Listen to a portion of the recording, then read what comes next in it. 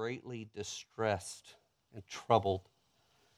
And he said to them, "My soul is very sorrowful, even to death. Remain here and watch."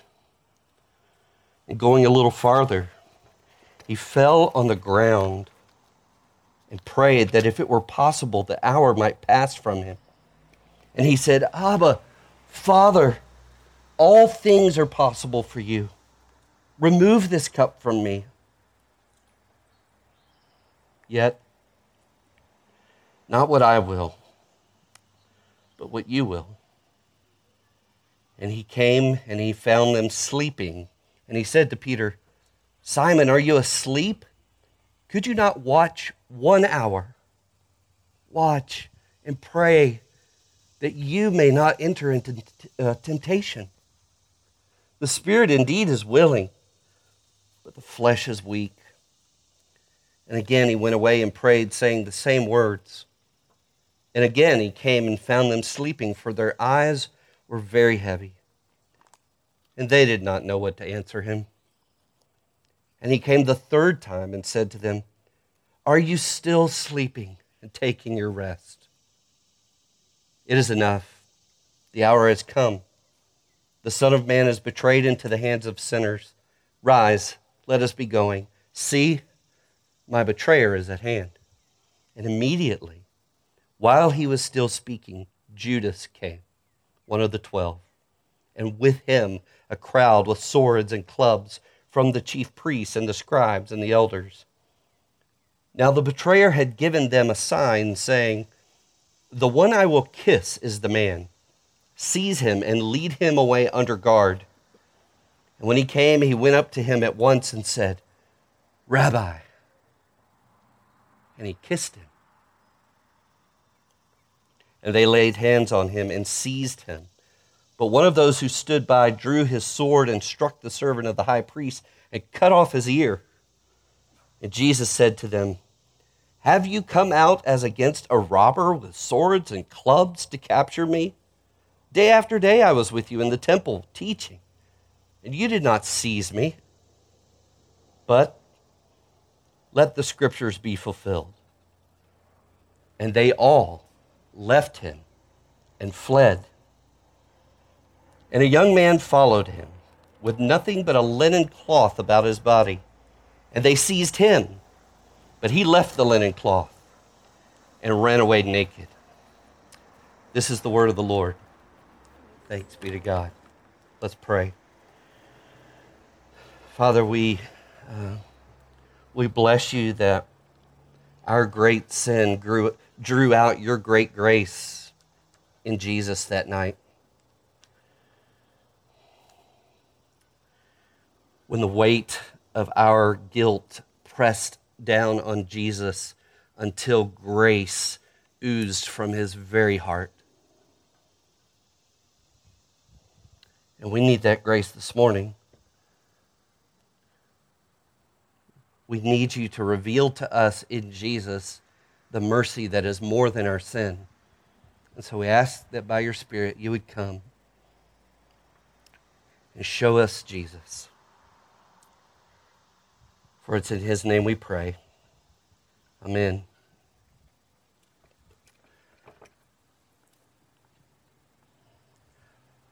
Well, for the sake of time, I just want to get right to it and ask you, in what area of life, in what area of your life is God asking you to submit to him? How is he asking you to submit to his will for your life in such a way that it feels like it's going to kill you to do it? Is there something that you know that God wants you to do that you're putting off or you're making excuses for not doing it? Is there something that you know God wants you to stop doing that you frankly don't want to stop doing? What is God asking you to do or to not do that seems impossible to do or not to do? You see, each of us has been put in a garden by God.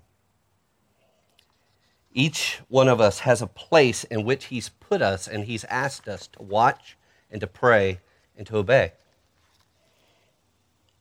He's asked us to stay awake. He's asked us to pray and be in constant communion and communication with him. And he's asked us to submit to his will for us, which Jesus said was ultimately to love God in that place he's put us with all that we are, and to love the people in those places he puts us with the same love that Christ has shown us, a sacrificial, giving love. All of us have been placed, God, in a garden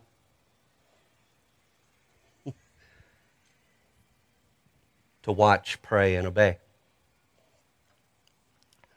But we're just like those disciples, which is why I love that they just write these Gospels and show all their flaws. We're just like them.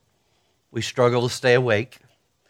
We struggle to stay in communion with God, and we struggle to obey him.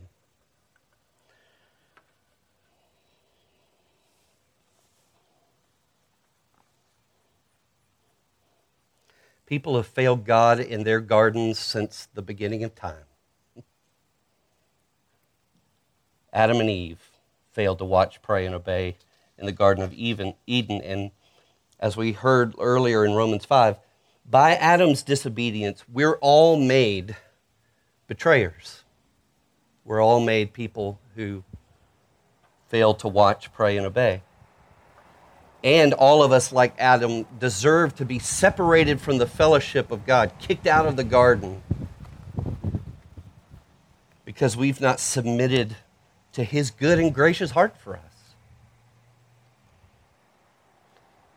And friends, this is what caused Jesus to be greatly distressed and troubled on that Thursday night in the Garden of Gethsemane. Mark said he began to be greatly distressed and troubled. He said to James and Peter and John, "My soul is very sorrowful, even to death." His own grief was going to kill him.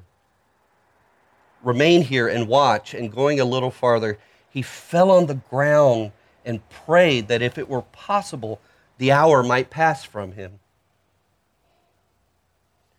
Why? Why the grief? Why the anguish?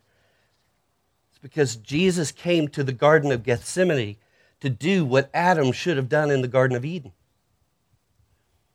He came to submit his will to the will of the one who cares for him, who communes with him, who has commissioned him.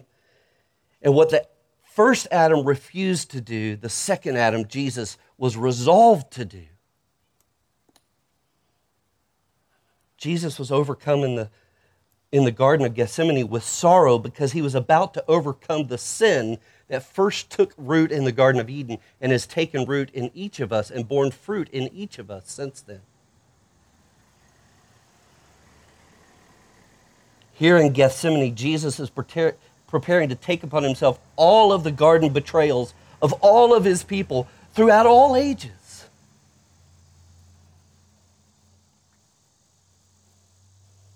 And he talked about this cup that he wants his Father to remove from him. What did Jesus see in this cup? This cup that he begged to be removed from him. What did he see in this cup that was crushing him with astonished grief? It was not simply the excruciating pain that would be caused by that scourge that shredded his back, or by the humiliating punches to his blindfolded face, or the plucking out of his beard, or the thorns that would be jammed into his scalp, or the spikes that would be driven into his wrists, or even the slow suffocation of hanging on the cross. It's not just that physical suffering. No, in addition to that physical suffering, Jesus was overwhelmed with the prospect of spiritual and relational suffering, and he began to face it in the garden on Thursday night. Someone suggested that it was a cup full of sin and a cup full of wrath. So I want to look at those two things. What What was Jesus seeing when he looked into the cup full of sin? 2 Corinthians 5 tells us that for our sake, God made Jesus, who knew no sin, to become sin for us, so that in him we might become the righteousness of God. So Jesus, who knew no sin of his own, saw Adam and Eve's sin in that cup. Adam and Eve, who committed treason as they double-crossed their Creator by taking sides with his enemy, the serpent, by exchanging the worship of their Creator for the worship of his creation. They denied God's rule over their lives by disobeying his word and doing what was right in their own eyes. They deserted the God who cared for them and communed with them and commissioned them. They deserted him by stepping outside of the circle of his love and his purpose for their lives. God had commanded Adam to guard and keep this garden. But when the tempter came slithering into the garden, Adam did not keep watch. He didn't watch with protection over his companion or the creation. He was silent in the face of the serpent's temptation. And he didn't pray. He didn't talk to God. He didn't talk to the snake and tell him to get out of here. He didn't talk to God and say, God, can you help us with this temptation? He was silent. He didn't watch and pray, and so he fell into temptation. So Jesus saw Adam and Eve's sin in the cup, but he also saw his disciples' sin in that cup. I don't believe it's by accident that the story of the Garden of Gethsemane is surrounded by all these stories we've been reading these past few weeks of the double-crossing and denial and desertion by his disciples. Though Jesus asked them repeatedly, Peter, James, and John could not watch and pray with him for even an hour. And they all caved to temptation. Judas double-crossed Jesus. Peter denied him. They all deserted him. In fact, their desertion of Jesus was so utterly complete that one of them, who many scholars believe was actually John Mark, the author of the Gospel of Mark, Mark was so committed to not being identified with Jesus that he ran away naked. That's how committed he was to running away from Jesus. And we can't help but remember those two who ran away from God naked in the Garden of Eden. So Jesus saw in that cup the sin of his disciples. But then Jesus, who knew no sin, he saw our sin in that cup. He saw your sin, he saw my sin, because we too double-cross him and deny him and desert him in the gardens God has put us. Think about the horror of this. Jesus had never sinned and was about to take upon himself every single sin of every single person for whom he came to die. Every lie, every lustful thought, every fantasy, every act of adultery and perversion, every instance of using Jesus' own name as profanity rather than praise, every outburst of anger or seething contempt that we have for someone we just can't stand, every cynical, snide remark we make behind their backs, every envious, idolatrous desire for stuff that we don't have, and every greedy grip on the stuff that we do have. All the ways that we have disobeyed or dishonored our parents were in that cup. All the ways that we have refused to hear from God by reading the Bible, or we have refused to talk to God in prayer. Every waste of the time and treasures and talents God has given us. Every instance in which by our thoughts and our words and our actions and our desires, we've not loved God with all we are and have not loved our neighbors and the nations and the next generation the way Jesus has loved us. Now, that's just a partial list of my own sins, and it's overwhelming enough. but there was more in the cup. John Calvin said this: even if we were carefully to examine just 1 minute of our lives, we would find ourselves worthy of eternal death. He says, indeed, each one of us would discover ourselves to be sinners, not just in one area, but 100,000, not due to one fault, but to countless millions. So, can you begin to imagine what Jesus was facing? Jesus, who never, ever sinned in any of these ways or in any other way, who only and always obeyed the whole law of God with his whole life, was crushed under the weight of the sorrow for sin that would become his to bear. And he did that for you, and he did that for me. He did that for your sin, he did that for my sin.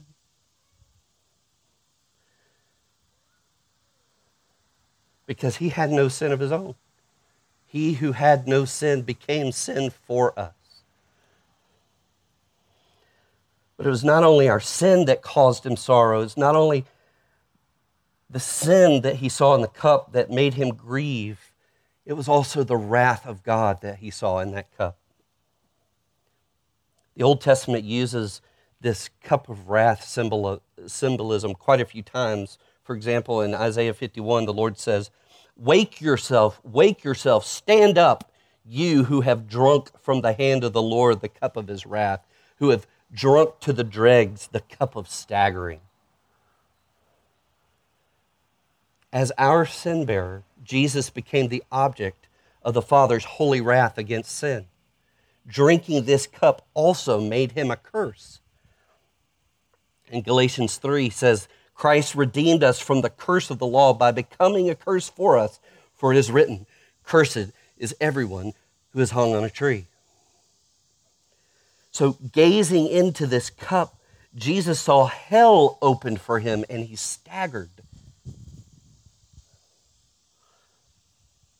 It's no wonder that we see the blood like sweat and that we hear him crying out for deliverance with loud cries and tears. It's no wonder that we read in Luke that the Father had to send an angel to strengthen him in the garden that night.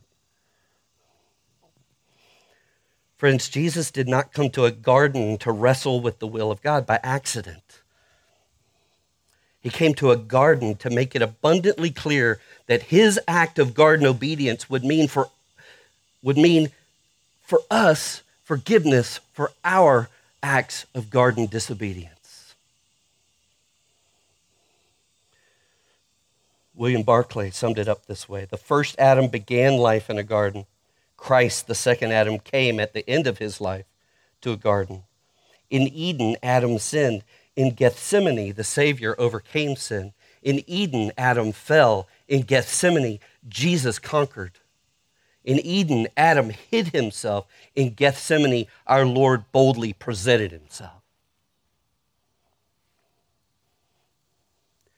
Friends, this is good news. He loves us, and he gave himself for us. And so I come back to my original question for us. In what area of your life is God asking you to submit to him in your Garden of Gethsemane? In what area of your life is God asking you to obey him? Is he asking you to stay awake? How is he asking you to stay in communion and communication with him through constant prayer? How is he asking you to obey him by aligning your will with his will, even if it kills you? And I want you to know, I want you to be encouraged that when you wrestle with whatever this area of submission is, and I have mine, I promise you, remember this: Jesus watched and prayed and obeyed in your place so that now you can watch and pray and obey by his grace. He watched and prayed and obeyed in your place, in my place, so that now we can watch and pray and obey by his grace. How does that work? Paul says in Galatians 4, I think he gives us a hint of how this works. Paul said that when the fullness of time had come, God sent forth his Son, born of a woman, born under the law, to redeem those who were under the law, so that we might receive adoption as sons. And because you are sons, God has sent the Spirit of his Son into our hearts, crying, Abba, Father. And when you read that, you should think of Abba, Father in the Garden of Gethsemane.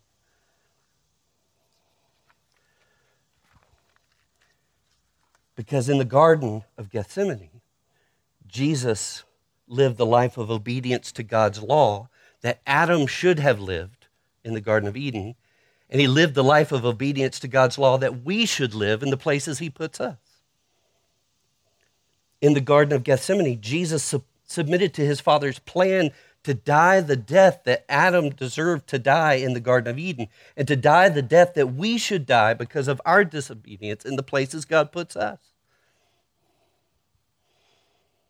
And so, God has sent the Spirit of his Son into the hearts of all those who are trusting in Christ's obedience in their place. And for those who are trusting in Christ's obedience in their place, Christ's Spirit lives in us, crying out, Abba, Father. The Spirit of Jesus, who prayed, Abba, Father, all things are possible for you. Remove this cup from me, yet not what I will, but what you will. That same spirit of loving submission lives in you if you trust Christ, if you are his. If you are in Christ Jesus and he is in you by his Spirit, then no matter how weak your flesh is, you have a willing spirit in you who longs and loves to do whatever your good Father asks of you. And in the meantime, as you're wrestling with the very thing that he is asking you to do in submission to him or not do in submission to him, at the very same time, you can pour out your heart to your good Father like Jesus did. Listen to the intimate, tender, relational way Jesus prays. It's a tender, pleading, familiar way for a child to address his father when he's acutely aware of his neediness. That's what Jesus is doing. Abba, Father. Mark even left the Aramaic word Abba that you would hear a child say as he's running to his mommy with a boo-boo.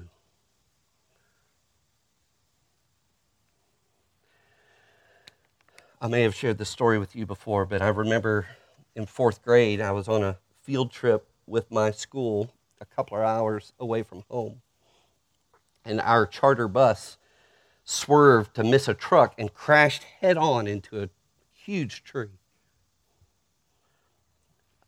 All of us were injured. I had a broken foot and blood was pouring out of my busted lip. I remember sitting on a grassy hillside as we all waited for the ambulances to come and take us to the hospital.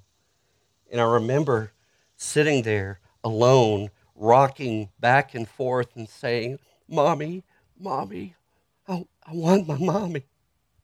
Mommy. And I imagine that's the kind of heart that Jesus had when he was calling out to his Father in the garden. Abba, Abba, Daddy, Father, I want you.